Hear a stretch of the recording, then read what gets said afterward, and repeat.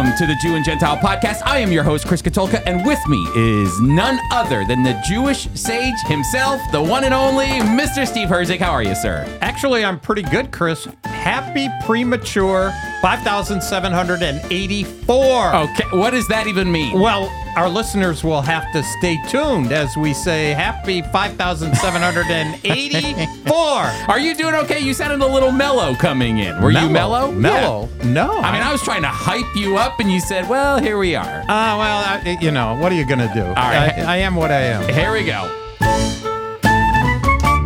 Welcome in. Steve, are you okay? I'm okay. Okay, good. We got our mug on a mug. You're there. We got our mug on a mug. I'm really okay. Look, we got smiles there. We had one person who in the office here who saw it. He said, "Hey, I thought you were getting a mug on a mug. You guys really got a good." He put "good" in front of it. A good mug. He said, "This is quality." Now we can't speak for this is chopped liver. You can't speak for the mugs on the mug, but it is a good mug. The mug itself is good. The mugs that are on them, we'll see. I don't know. Yeah, they might scare you. Hey, pretty soon we'll be sharing a link with everybody on how you can pretty soon, get. I'm feeling for the 7 people who listen. They want to know you're talking about this mug. You got the mug on your Steve table. walks around with the mug. And I said, when can we make them available? Just give it a moment. Give it a moment. Give it a moment. I'm 70 years old. I don't have a lot of time to wait.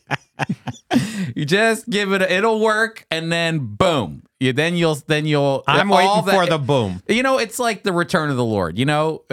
As he tarries, we're waiting. You have to have. He wants us to have patience. He's commanding you to have patience. Well, Chris, as you said, sanctification. Boom, you said boom. We had Roxanne on last week, and you, of course, were unaware of the bio. What was it? The bio problem.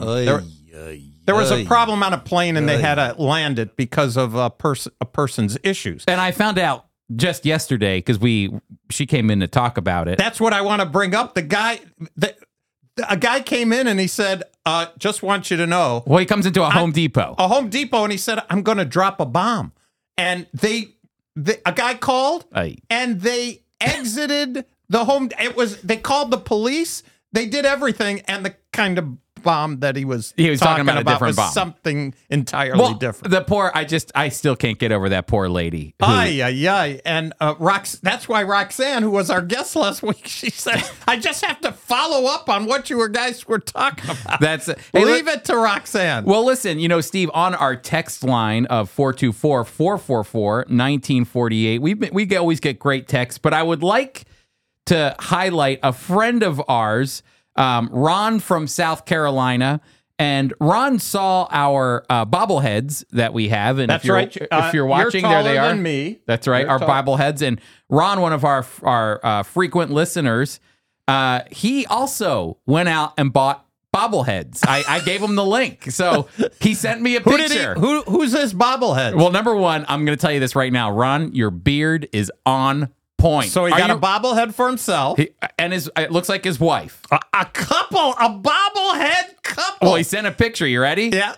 There you go. Oh, he should turn. Oh, they're on one pedestal. They should have gotten separate and had them like that, and then they could kiss each other. Yep. Well, you know what? That can be for Ron's second one. I want to see if people can get it. I don't know if I'm doing that right. What a great bobblehead couple. Let's see. There you go. If you're watching on YouTube, you can kind of see Ron and his wife there. Chris, if we did nothing else, when you gave me that gift, which was a nice gift, and then I told you to get your own, we did a good deed. We did a mitzvah. Ron went out, and he's got a bobblehead couple. What amazing. Well, I don't know Ron's age, but him and his wife look pretty young. So look at that. He actually looks like your twin. I know. Look at this. It's amazing. Ron, are we twins? What's going on? Separated at birth.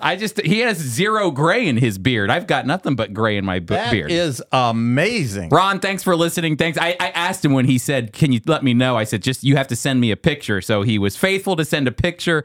I really, really appreciate that. That is great. Hey, another thing that people do when they text into me, Steve, is that we have a thing in North American Ministries, you and I oversee North American Ministries. We have a volunteer program called Tikva Team. Tikva in Hebrew means hope. It's the Hope Team. And we have volunteers serving really all around the world representing and serving on behalf of Friends of Israel in a volunteer basis. And so whenever we send them shirts, I always ask them to send pictures of their shirt. And so people have been texting me great pictures of them because on the back it says, on the back of their shirt, it says, I've got some serious chutzpah. I dare you to ask me why. And so everybody's sending pictures in to the text line as well. We always appreciate our listeners. Text us if you have any questions, comments, concerns, whatever it might be about the podcast at 424-444-1948. If you are watching live right now on YouTube or Facebook or wherever we are live, I encourage you to text us at 424-444-1948 if you got any questions. Let us know you're listening. We really appreciate it. Steve? Yes. I'd like to, it is 5,784, Chris. It starts actually on Friday night. You have to, are you going to explain that? I am going to explain. Rosh Hashanah, the new year. And in fact, who is sponsoring this podcast, Chris? This is FOI Equip sponsors this podcast. Which means that tomorrow we'll be having one of our FOI Equip classes. It runs 3 weeks, and I am actually the one teaching it this time. Bada bing, bada boom. And so the 3 feasts, which take place in the 7th month of the Hebrew month of Tishrei, according to the Hebrew calendar and according to Jewish tradition, the earth is 5,700 and soon to be 84 years that God created the heavens and the earth. So there's kind of a stress here, Chris, because most Jewish people don't necessarily believe that the Bible is inspired and it is the whole counsel of God. I was raised to believe it that way. And so in the Hebrew school I went to and in the shul, synagogue that I went to, we believed what Rosh Hashanah said. So whatever the year was, now 5,700, soon to be 84, the earth is young. But yet most Jewish people believe it's billions of years old. But when they go to synagogue, they're celebrating a less than 6,000-year-old earth, which is interesting. So remember, did you know we're using Emily Stone's title of her book, and now we're using the Little Encyclopedia of Jewish Culture. And as you're going there, if you are listening and you have not registered for Steve's class on the fall feasts that start tomorrow night, I encourage you to do it now by going to foiequip.org. We already have almost 850 people registered for your class, Steve. Are you nervous at all? What are you feeling? I'm feeling like... Hey, the good news is it doesn't matter if there's 1 or 1,000. I still have to say the same thing, so it doesn't make any difference. And we have a good time no matter what. No matter what. So anyway. And that just, by the way, here's another good deal. Just because you register doesn't mean you have to show up live. I mean this as, people have lives, Chris, and there are different time zones that might be hearing this. So it's going to be recorded. And you can access it at any time. Registering makes it easy for you because then the notes, there's a PowerPoint for each one. Mm-hmm. You'll have access to those. 100%. So just registering is pretty important, and you could do it on your own time. But in the Little Encyclopedia of Jewish Culture, or 101 People, Places, Things, and Foods Every Jew Should Know, that's the title. I looked up high holidays because, Chris, that's what Jewish people call these 3 holidays or holy days, convocations in English. Is Passover considered a high holiday too? It is not. It's not called the high holy days. Really? These are the high holy days. Yom Kippur, which is in the middle, Rosh Hashanah, and then Tabernacles. And it says this, also known as the high holy days, and Yamim Noraim, Hebrew for days of awe, takes place throughout the month of Tishrei, which is either in September and October. September and even a bit of October, it says, can be extremely busy time for observant Jews.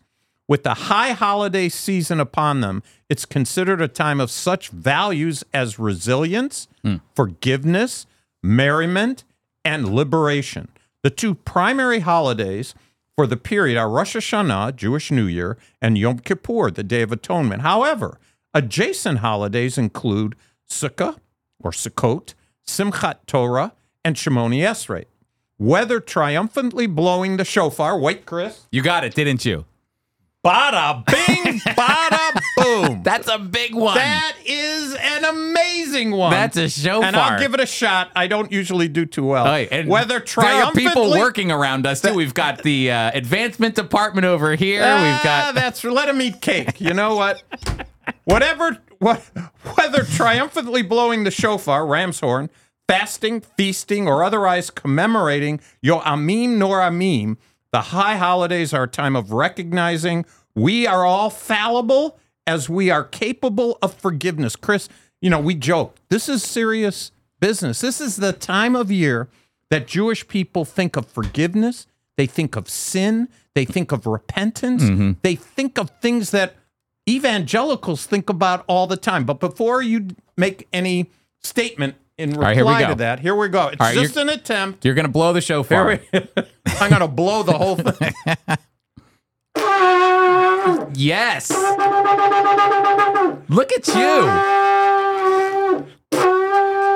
It sounds like a cow just died.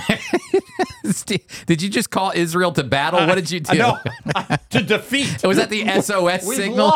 We've lost. You're stuck now. Yep. You're back on. There you go. There we go. There we go. Aaron Rodgers just hurt his leg. I saw that. I think I injured him again. You're good. He's in worse shape now than he ever was. What was that? I'm going to tell you, people are running right now. They are running away. Did we have anybody live, Chris? Because if we did, they're gone. No, well, we did have somebody text in. Now they're gone. Yeah, no, that's it. So, we blew the shofar and they said, shalom, shalom. That's right. Shofar not so good. There you go. But, so what I wanted to do was follow that up with now nobody listening as I chase them away. As we were preparing for this, which was about 10 minutes before we started, I looked this up in this little encyclopedia, and I looked up a Jewish guy, and the Jewish guy played Spock, Leonard Nimoy. Oh, yeah. But I did not know this. I thought his name was Spock. He's from Vulcan in the Star Trek series. But his title is Commander. No, okay. He's Commander Shin Tai-Gai Spock. Can you try to read it? Where is that? At the top. At the top? At the top of that page. Up here. Yep. Okay. Shin Tai-Gai Spocks.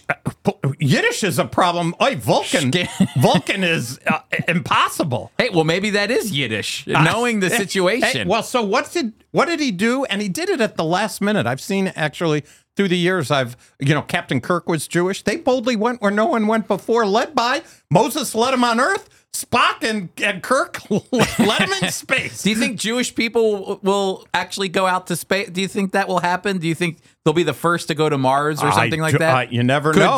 But Spock would say, live long and prosper. And you know where he got that, Chris? If you take this and do it here and put it together, you have the high priest. The high priest would make this motion when he prayed. And so Spock just said, well, I don't want to, we're not at the temple here. So live long and prosper. There you go. It's half a Jewish thing. Actually, there was an Israeli Air Force commander who was a part of the Air Force, the Israeli Air Force when they struck, was it Iraq? When they went and the reactor, the obelisk or something, I forget what it was, but he was a part of that mission, and that was huge, by the way. Big time. That's the kind of thing what you don't know won't hurt you, but if you've thought about what was at stake, whoever gave that order in Israel to go do it, the stakes were extremely high, and they just saved thousands, maybe even hundreds of thousands of lives. They were building nuclear stuff, and they flew in under the radar. So it was the kind of thing that America was mad, but they were happy. Yeah. They had to be mad in front of the camera. How dare you, you crazy people? We condemn you with all our fiber of our being. Then they call, hey, thanks a lot. Yeah, thanks so much. We really appreciate that. But he actually, when he left the Air Force, and then NASA was going to have him, he became an astronaut. And I believe he was the first Israeli to go into space. And he was a very secular individual, but when he got to Florida and he started to train and whatnot, he really took it upon himself that he understood that he was representing all of Jewry as he was going into space. So he went to a Chabad and an Orthodox Jewish community, and he says, I want you to teach me how to do proper Sabbath keeping and kosher eating. I did not know that. Because I'm going to do it in space. So when I go up to space, that's what I'm going to do on behalf of my people. And that was actually the Challenger. Was it the Challenger that exploded? Yep. He was on that. So he actually carried with him like artwork from the Holocaust and things. He carried this like a Torah on a micro, like a small little, I did not know that. And he went up there and then it ended up as he was coming back down, the shuttle had exploded, but he went up there carrying with him the representing the Jewish people in space. But I found it interesting. It was like almost like a one small step for mankind, one giant leap for Jewish people. That was the mentality. But that's why he kept kosher. He did Sabbath. I don't know if you can light candles up there, but he did everything that he possibly could in order to keep. Well, I don't Jewish. think Kirk and Spock ever did anything like that. No. They didn't do that. Live long and prosper was as far as they got. That's right. Well, a couple of weeks ago, I got a text from a listener, and they said, if you're taking requests for what to do next, which we always like requests. We love anybody who is talking to us. That's right, exactly. If you text us, you get high priority. We're like DJs here for Jewish ministry, so you send in requests and we'll try to play it, okay? But he requested, hey, when your next book comes around that you're going to study and go through, would you make it the book of Daniel? And I said to Steve, what do you think of Daniel? Boom, bada bing. That's right. So Steve said, let's go. I mean, we've already done Leviticus, so everything's downhill from there. That's for sure. So we took your advice, our listener who encouraged us to study the book of Daniel, and that's what we're going to start today is Daniel chapter 1. But first, we thought we'd begin with some introductory comments on Why Daniel. don't you start us off, Chris? Yeah. And then I'll follow you. So, it's interesting in doing some studies on Daniel, the background is quite fascinating because there's a lot of things that were going on. Sometimes, the Bible is written, it's a Jewish book. So, of course, it highlights the events that are happening in the Holy Land. That's the focus. That's the primary focus. Of course, the nations are all around Israel, but the focus is on what's going on in Israel. So when you're actually able to take a historical look and step back to see all of the movements that God is doing or surrounding Israel, it gives a greater picture as to why Daniel is writing from Babylon. What were the events taking place? And what happened is that, several hundred years before Daniel goes to Babylon, there was actually a downfall of the largest empire in the world at that time, Egypt, which was a big power player when you go back to the book of Exodus and really controlled a lot of the Middle East, controlled a lot of Mesopotamia, those areas. It lost its influence and kind of shrunk back to where it was supposed to be, which opened a void for people to fight with one another in order to gain power and significance. And that's where a lot of the kings of Israel, if you ever watch the kings of Israel in the book of 1 Kings and 2 Kings, they're fighting not only with themselves, the kings of Israel and Judah are fighting, but also the kings of Israel and Judah are fighting with their neighbors. And they're fighting because no one there is controlling the whole thing. So there's a lot of struggle. There's a vacuum. There's a vacuum that's there. And so eventually a big empire rises up called the Assyrians, and they begin to fill that vacuum. And actually the nation of Israel, the northern 10 tribes get sucked up by by Assyria and carried away. And then the northern 10 tribes come under the subjugation of Assyria. And that's where the Samaritans come from. There's a whole story there. But then what happens is Judah hangs on. Judah kind of maintains its own identity for the most part. But then the Babylonians rise up, another group of people, and they take over the Assyrians. So now they kind of absorb all of their empire. And now what's happening is this guy named Nebuchadnezzar in 605 BC is under the leadership of his father, Nebuchadnezzar, who is, wanting to expand his kingdom. So he's going down into Egypt. And so Nebuchadnezzar is going to Egypt and defeats... There's a big battle that takes place. The Battle of Carchemish in 605 BC. Big. We never heard of this place or this battle. People who take it to another level in seminary or Bible college, something like that, they've probably heard of it. Maybe a pastor or two in your message, if they're doing Daniel, they might announce that. But it's a huge battle. That's right. And Judah already Judah's in a sensitive location because the country of Judah, the people of Judah, Jerusalem, and all the surrounding suburbs of Jerusalem, they've been feeling the pressure for a while now. They've got the Assyrians that were on their back, if you remember the story of Hezekiah. And now everybody kind of wants a piece of Jerusalem. They want a piece of that area of the world. It's a very sensitive area of the world. It's a land bridge. It's a land bridge. Everybody wants that. 3 continents. If you control Israel, you control world trade. That's the big picture. So of course they want that area.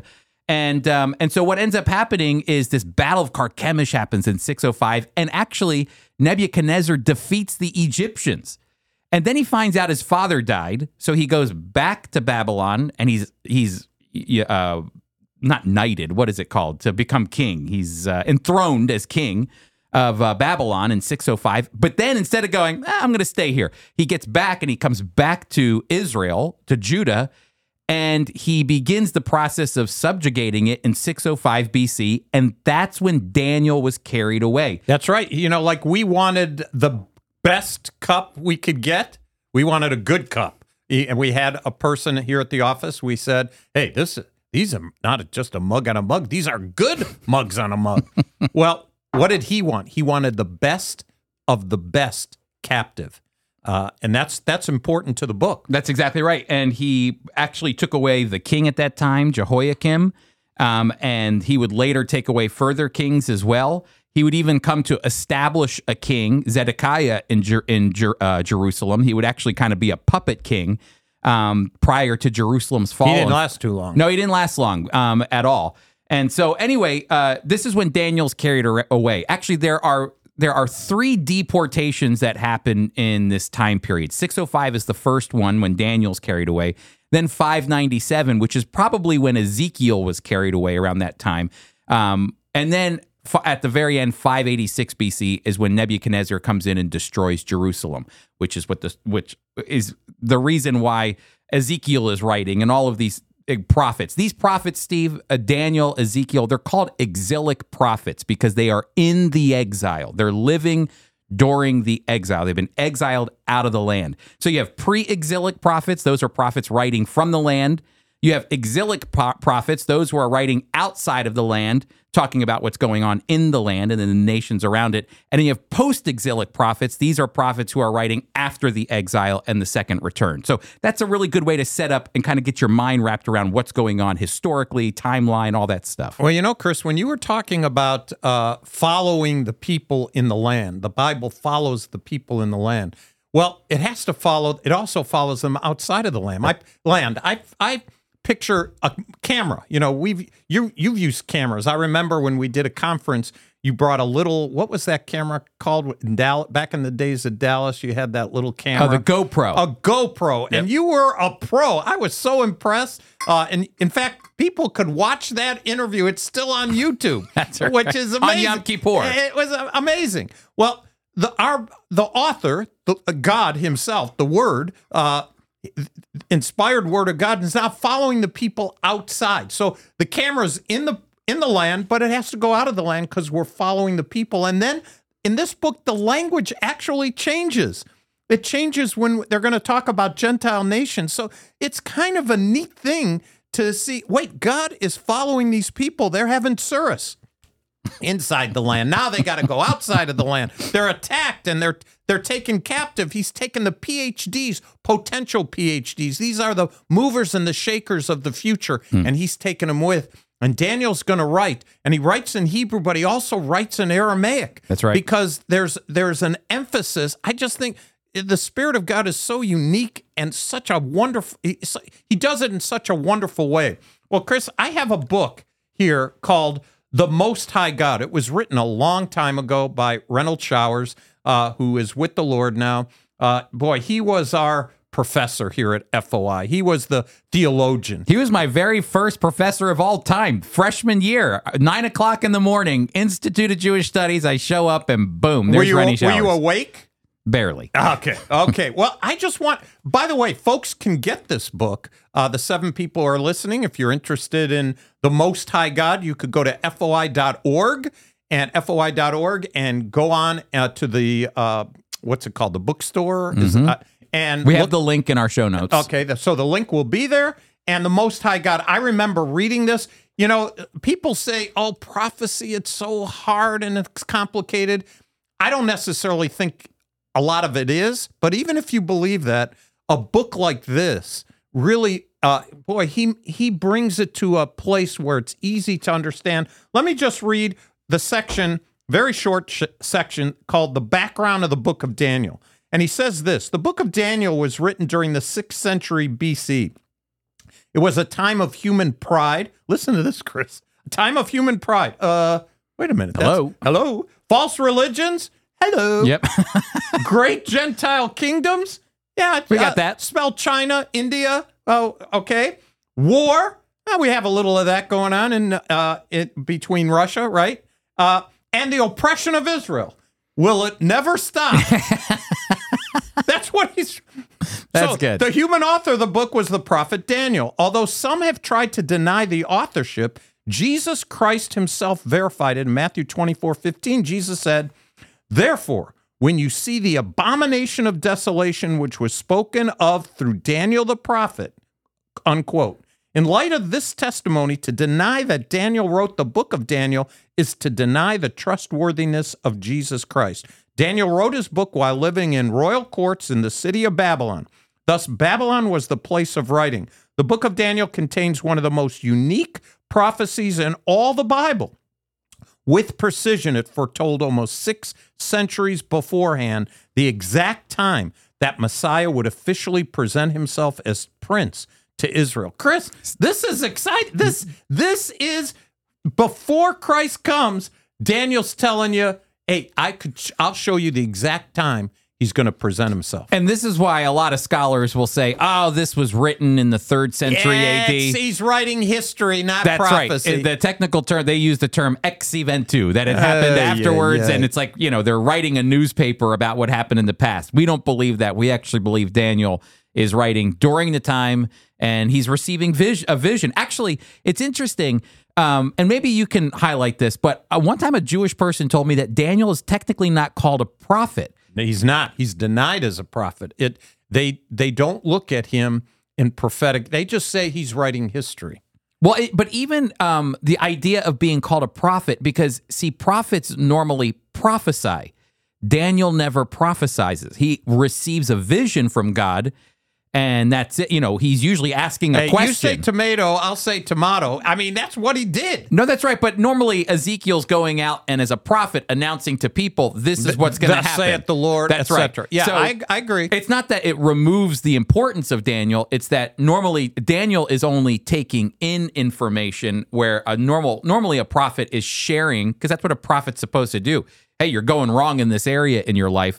You got to shape it up, because according to God's law, you're breaking it, or else you can repent or judgment's coming. That's what a prophet would do, and he would announce it. Daniel never really does an announcement. He's living a righteous life, and God gives him the vision. But it's just interesting because I've heard a guy who believes that Daniel was written earlier on, the time that we believe, in the 6th century, but he will say, technically, he's not a prophet. Yeah, he does it a different way. He does it a different way. Exactly. That's all.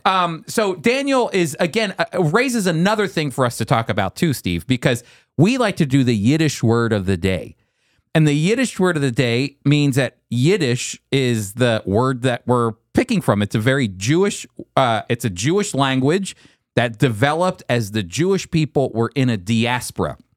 And a diaspora means that you're not in the land. You're out of the land. Jewish people are out of the land. Oh, remember last week we talked about Hebrew is looked upon as right, Zionist, and Yiddish is the language of the people. They're downtrodden. That's oppression. And that was out of the New York Times. I couldn't believe it. Exactly. And so, but the picture is that this is actually the first time that there is an experience of a diaspora, where Jewish people will maintain their identity in another land. Now, here's the difference between the northern. You might think, well, I thought the Assyrians came down and carried away the northern 10 tribes. Well, number one, the northern 10 tribes had already kind of adopted pagan practices long before the Assyrians ever came. And then they also commingled a lot of those Jewish people that were living in the northern 10 tribes, according to the Assyrians. They were commingled. And again, that's where we get the Samaritans from, and that kind of battle between the Jewish people and the Samaritans that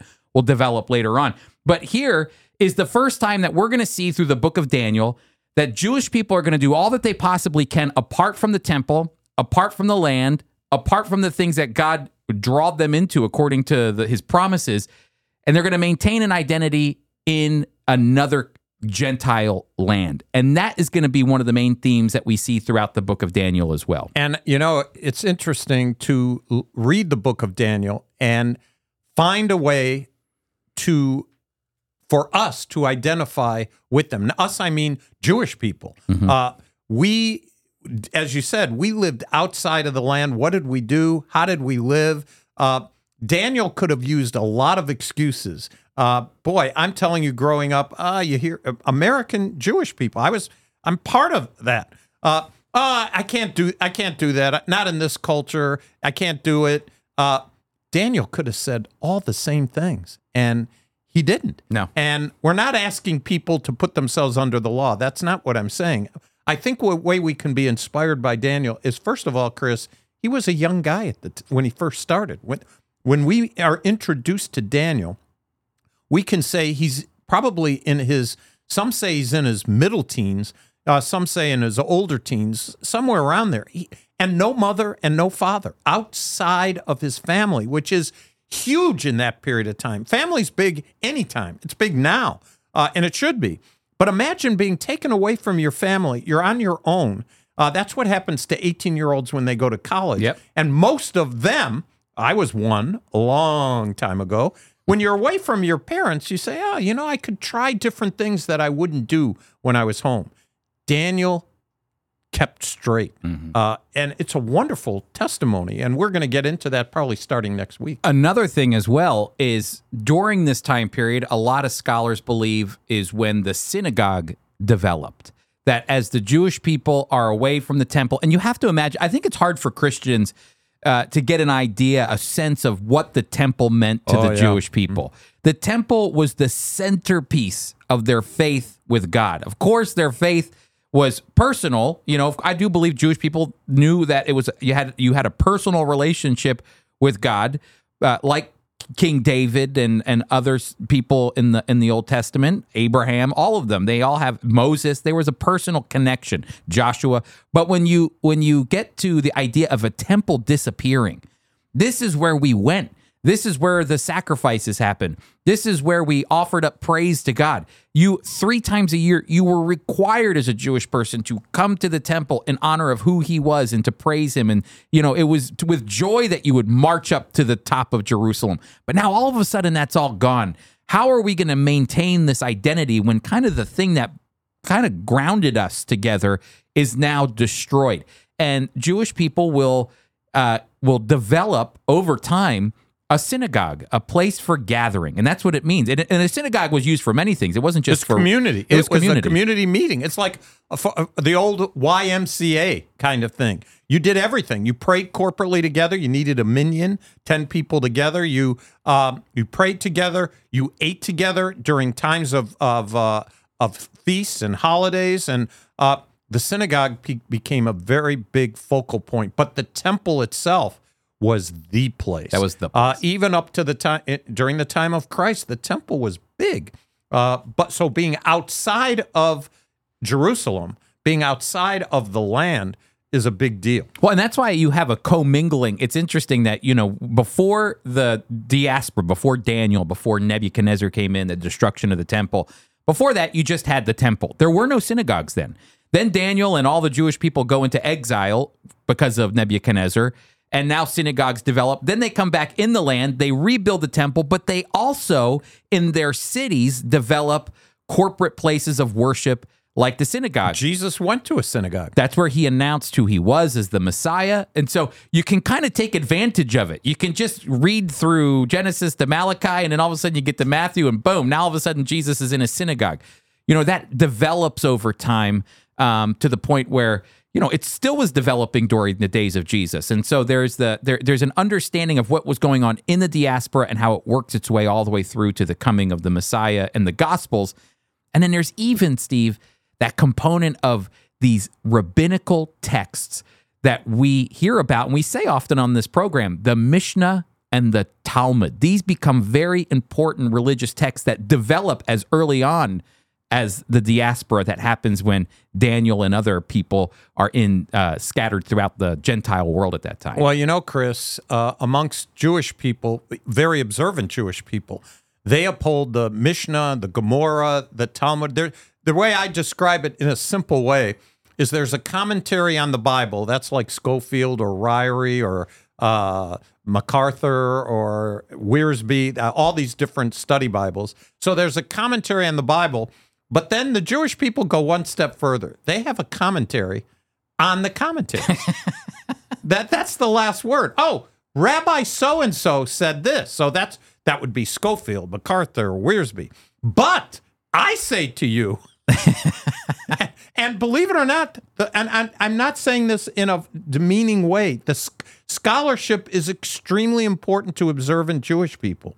They uphold scholarship. They look for people who are studious, who are in the text. They read the text, and then they want to know, what do the rabbis say?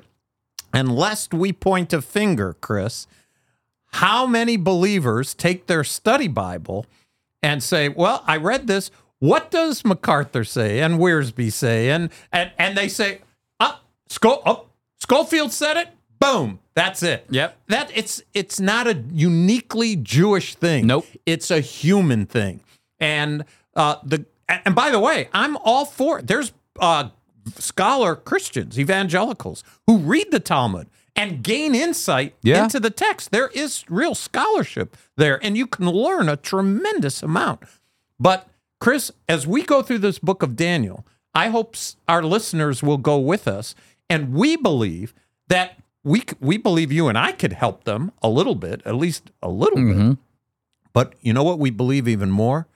The Spirit of God, if they have a relationship with Jesus Christ, the Spirit of God guides and directs them, where they're reading the living Word with the help of the Word who became flesh, dwelt among us, left the Comforter, the Spirit of God, to guide and teach us so we can read the text. Any believer can read the text and gain insight, wisdom, and strength. That's an amazing thing. It really is. And again, like you said, it's during this time period where Daniel is in diaspora and Jewish people are in diaspora, where not only the synagogue was developed, but also this idea of a rabbi is developed, a teacher.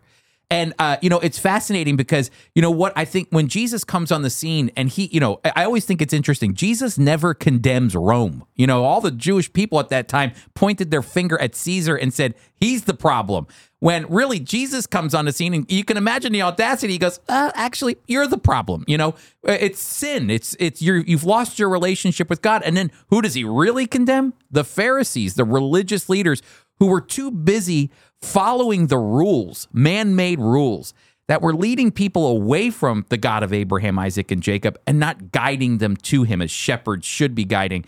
And that's when Jesus speaks great prophetic, woes against the Pharisees. But a lot of those man-made rules that the rabbis were, like you said, they were following each other. Rabbi so-and-so said a rabbi this and rabbi that all developed during this time in the diaspora. In fact, one of the Talmuds is called the Babylonian Talmud. It comes from this period, and what it's trying to do. In fact, there are two of them, and that's the high-class one. That's right. The one that was written in the land, not so much. The Jerusalem Talmud? Not so much. But the point, though, is that, again, there's that mentality of they knew, which is amazing if you think about it, that most of the people who were subjugated by the Babylonians, Steve, they sacrificed their culture and assimilated into Babylonian culture. That when the Babylonians came and sucked them into their world, instead of going, I'm going to fight against you, they go, okay, fine. Our God lost, your God won, bada bing, bada boom. I'm you now. And 3 generations later, you won't even notice a difference. But the Jewish people did something amazing. When everybody else thought their God had died, the Jewish people said, no, our God is more alive than ever because he told us this would happen. We sinned and we're in judgment. But instead of directing back to who God is and repenting and turning to him and following him, you know what they did? They started to create laws around the laws. And they weren't even God's laws. They were now man's laws. They were a fence around the law that kept the people from actually knowing who God was. And we even see those laws today in many ways in a lot of the things that the rabbinics does. That's why it's called rabbinic Judaism, because it's all stemming back to this time period in the diaspora. Well, Chris, we're going to get into that in Equip when I talk about Yom Kippur, because the key ingredient in Yom Kippur is a temple, which means a sacrificial system, and there's no temple. Mm-hmm. There's no sacrificial system. In fact, there's a story in the Talmud, just shed a little light, where the student is looking with the rabbi, and as the city is burning, the temple's destroyed, people are fleeing for their lives. He says, Rabbi, our temple is destroyed, our people are fleeing, what are we going to do for our sin? Well, he could have said, well, we got Leviticus 23 and Leviticus 16. No sacrifice means we're in trouble. We have to figure this out. This is in 70 AD. And so he says, from now on, this is like, thus saith the Lord, from a rabbi. We will fast, pray, and give tzedakah, charity. So there's a law made in 70 AD because of the circumstances, and there is no further revelation, we're told. So that's interesting. Yeah, that was 70 or is that 90 AD? Was that Yavna? No, that was 70 AD. Well, it probably happened at Yavna, but the story in the Talmud is they're standing looking. It probably, I'm sure it's that way. But the story, especially the way I heard it, is while it's happening. But I wouldn't be surprised. That's a very good question. And thinking about it, I would say it probably happened later. But the story looks as though it happened right the time. there, right in that moment. Yep. Interesting. Steve, can I read a little bit of Daniel? Absolutely. And then we'll continue on. But it says this in Daniel in chapter 1. It says, in the 3rd year of the reign of Jehoiakim, the king of Judah, Nebuchadnezzar, the king of Babylon, came to Jerusalem and besieged it. This is around September 605 BC. And the Lord delivered Jehoiakim, king of Judah, into his hand, along with some of the articles from the temple of God. These he carried off to the temple of his God in Babylonia and put in the treasure of the house of his God. So we're going to actually see these articles later on when we get to the finger that's writing on the wall. They reappear in the book of Daniel. Then the king ordered Ashpenaz, the chief of his court officials, to bring into the king's service some of the Israelites from the royal family and from nobility, young men without any physical defect, handsome and showing aptitude for every kind of learning, well-informed, quick to understand, and qualified to serve the king's palace, which is basically the opposite of me, Steve. By the way, I was just going to say, I graduated in the top 10% of lower third of my class. I'm still in Israel. They walk by and say, not this guy. We're looking, not this, no blemish. When I was a teenager, it was Blemish City. I took a medication called Accutane for my acne. It was so bad. They don't even prescribe it anymore because it could dry your liver out and who knows, but hey, they would pass right over me. If Nebuchadnezzar's people were looking for us, they're looking at not those people. What's his grades? Get him out of here. Okay, so it says this. He was to teach them the language and the literature of the Babylonians, which you can see again right away. The book of Daniel is developing this idea that they wanted to integrate these Jewish people into Babylonian culture. They didn't just want to bring them there. They wanted to make them Babylonian in many ways.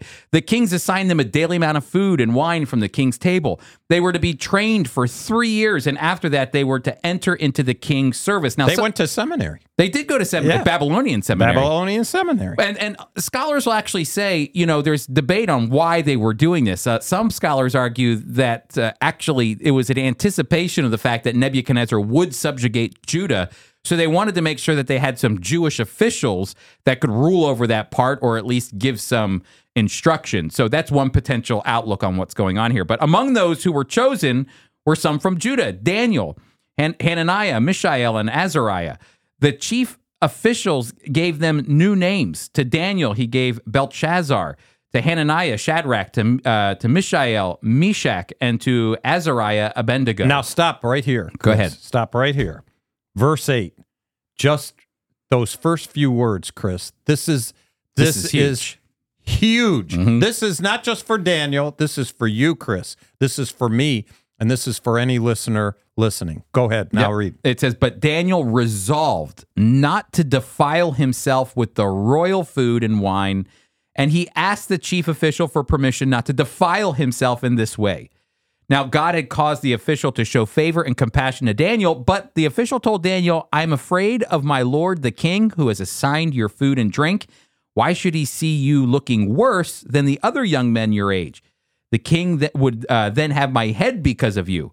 And Daniel said to the guard, whom the chief official had appointed over Daniel, Hananiah, Mishael, and Azariah, please test your servants for 10 days. Give us nothing but vegetables to eat and water to drink. Then compare our appearance with that of the young men who eat the royal food, and treat your servant in accordance with what you see. So he agreed to this and tested them for 10 days. Chris, I have a question. Why is it, and I'm one of them too, why is it we always remember Shadrach, Meshach, and Abednego and never their Hebrew names?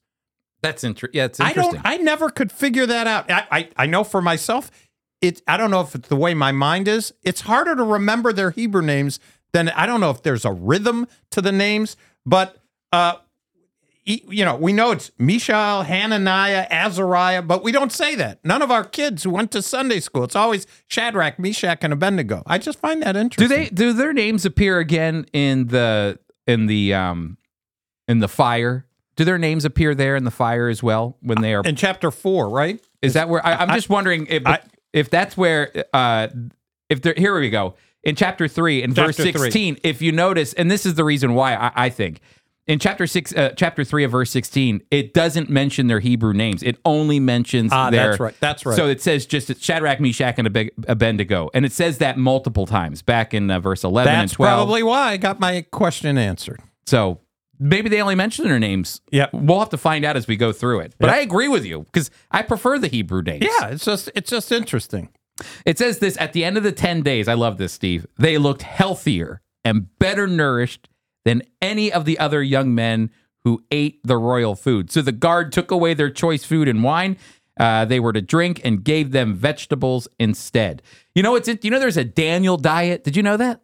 No. You never heard of the Daniel diet? I have not heard of the Daniel diet. I got to look. So what is it, veggies? Well, and water. It sounds so wonderful.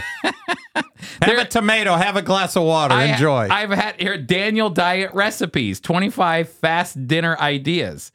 Give me a couple. All right, here we go. Let's see if I can get them up here. 25 Daniel diets. Daniel's diet is a Greek baked zucchini and potatoes, vegetables. Yeah. Let's see, zucchini with chickpeas and mushrooms. All right, chickpeas. We got a guy in Australia, Mark Rogers, and I see him once a week on our Zoom meeting and for chapel. And he's a vegetarian. So I always ask, especially because of the time difference, it's morning for us, it's near bedtime for him. What was your vegetarian meal? Everything is chickpeas. My head would turn into the guy eats chickpeas every single meal.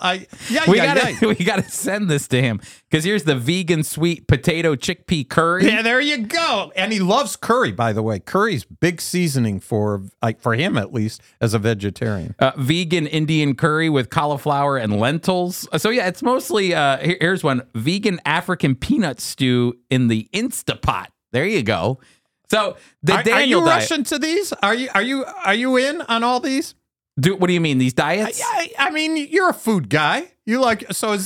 Are you saying, hey, I could hardly wait for that peanut curry? If somebody else is making it for me, I will eat it 100%. But I'm not necessarily... Are you going home to the Katulka house and saying, guys, get out the Instapot. We're having peanut soup. No, I'm not doing that anything. I just made steak last night. There you go.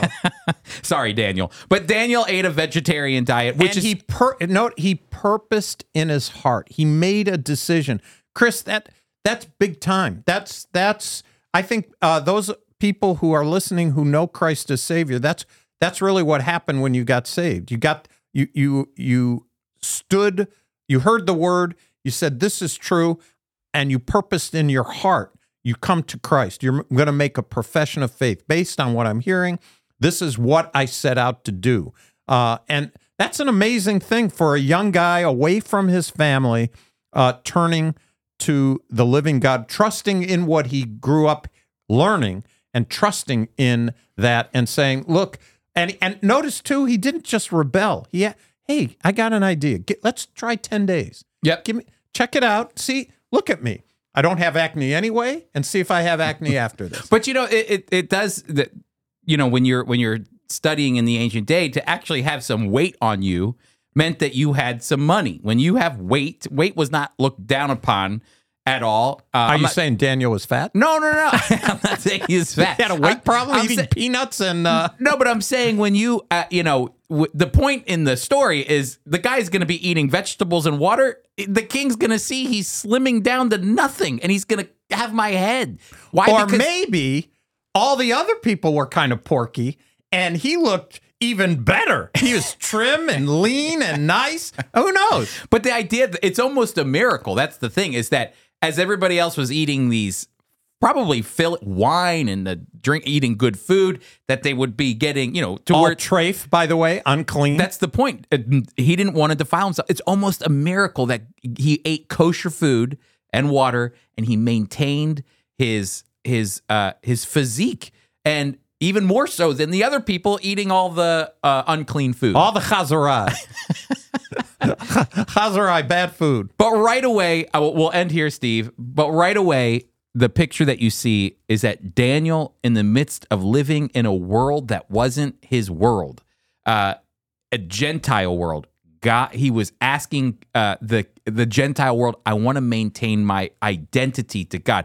I don't want to eat these foods. He had chutzpah, Chris. He had chutzpah. And by the way, we have a tikva team that has chutzpah, don't we? We were talking about that earlier. I know, we were. T-shirt. And the T-shirt says chutzpah. Daniel had chutzpah. Daniel had some serious chutzpah. He would have worn our T-shirt. That's right, because the guy could have said, I'm sorry, buddy, but no. But he said, no, I would like to maintain this identity of who I am. Most Jewish people could relate. It never hurts to ask. just ask. That's right. All right, Steve, we'll pick up at Daniel again next week. Well, Chris, let's go to something kind of serious here that is, to me, this is really amazing to me. It's actually from Calvary Chapel magazine. First church I ever went to, Chris, back in 1976. I had never been to a church in my life. Chuck Smith in Costa Mesa, California. I went to Calvary Chapel there. And you say, actually, in your testimony, you say that you were very nervous to go to a church. And no one knew me anyway. I'm in California. I moved from Cleveland. Nobody knew me. And yet I'm so nervous. Well, how could I go to this place?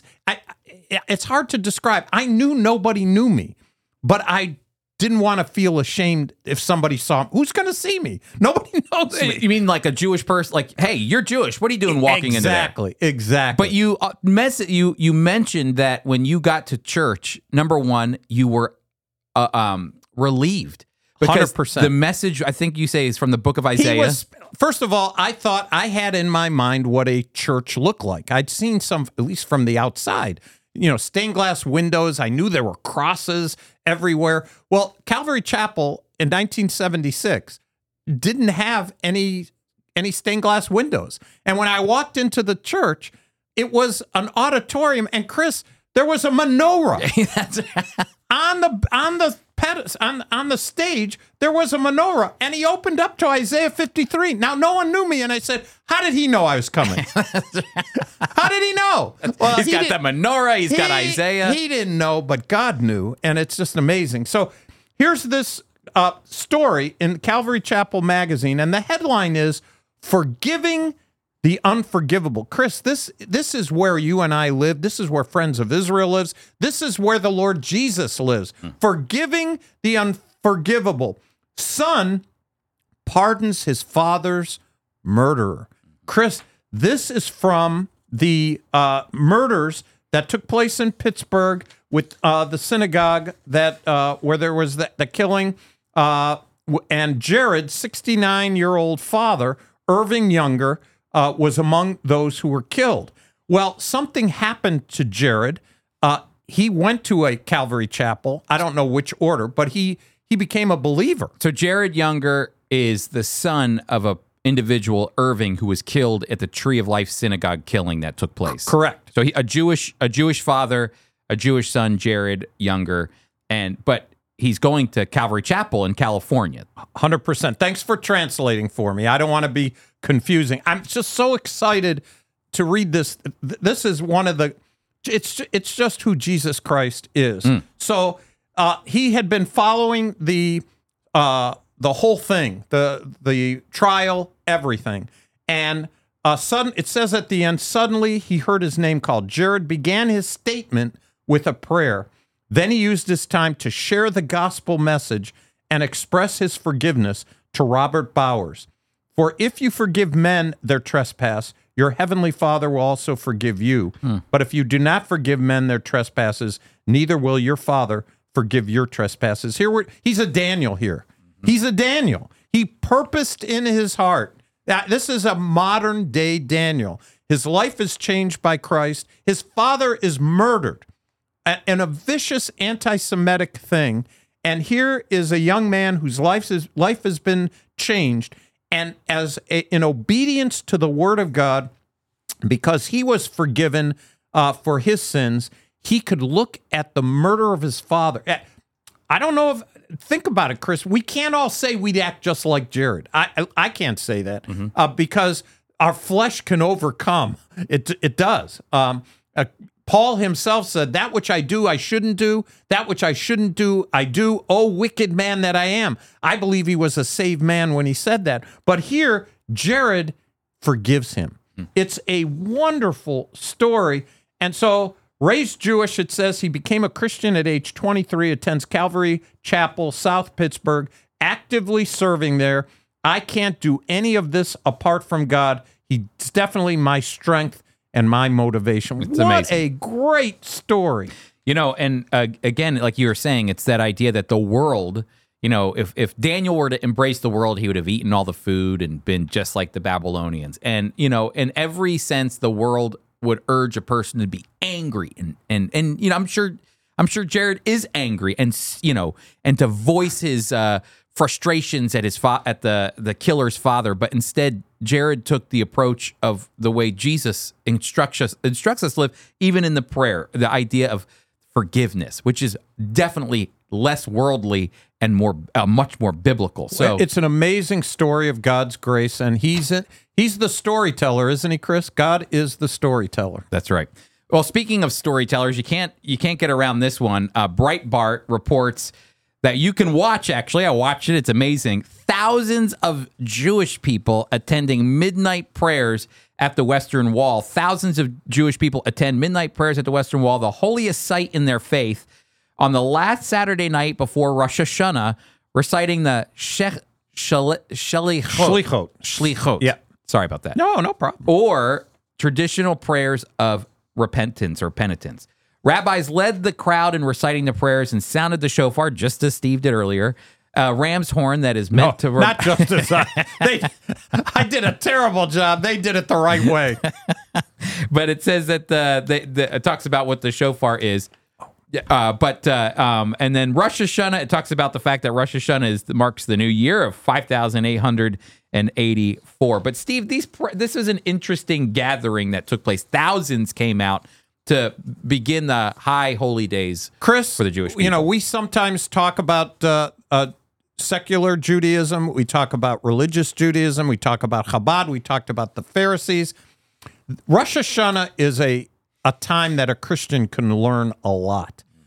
Repentance. Repentance is on the mind of Jewish people during what we call these high holy days. Repentance. That means they evaluate their life. They're examining their life. The greeting, Chris, if I were to greet you in a Jewish context, I would say, Chris, may your name be inscribed in the book of life. My desire for you is that your name is in the book of life, which immediately says, wait a minute, Jewish people believe in the book of life. They believe in eternity, life after death. We've talked about that. It's the conundrum, Chris, where ingrained in the system, which has its foundation in the Bible, there is a no-brainer. There is eternal life. There is a future after death. But amongst the people who are involved, it just depends who you are. It's up to you. Choose yourself, etc. But I want you to be inscribed in the book of life. And then when you fast forward, between Rosh Hashanah and Yom Kippur, that's where you got to do a lot of mitzvot, Chris. That's where it is works oriented, and you get the more mitzvahs you do, the better shot you got, because your good deeds have to outweigh your bad deeds before your name is sealed in one of those books, either for the book year of life for the year. That's right. Correct. So yeah, this is why, like you said, it's called the High Holy Days, because it's kick-starting Rosh Hashanah, Yom Kippur, and then to the Feast of Tabernacles, or Sukkot, God dwelling with us, because we're going to go through this process of repentance, recognizing who we are, examining ourselves, asking for repentance, Yom Kippur, and then because of that, God will come and dwell with us, and he will be with us, the picture of Sukkot in some way. So there's a theme there. Okay, so the next, Steve, is this. This comes from the Times of Israel, and it says this: Israeli population rises to 9.795 million on Rosh Hashanah Eve. 73% of the population is Jewish in Israel, of which 44% classify themselves as secular. 21% are Arab, and 6% belong to other minority communities, Steve. In Israel, Chris, we talk about Israelis, and let's face it, if you say Israeli to somebody, they're automatically going to think they're Jewish. And I understand that. They got about a 75% shot that they're right.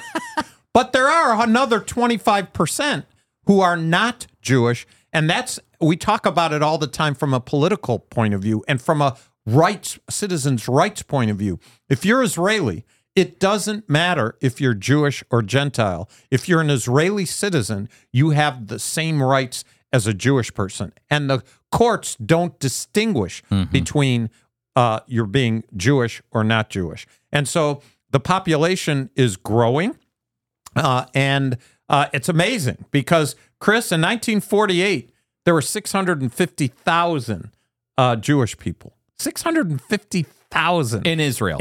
Yep. When they became a country. And now there's about 7 million Jewish people. That's amazing. It is amazing. But they still haven't reached pre-Holocaust numbers.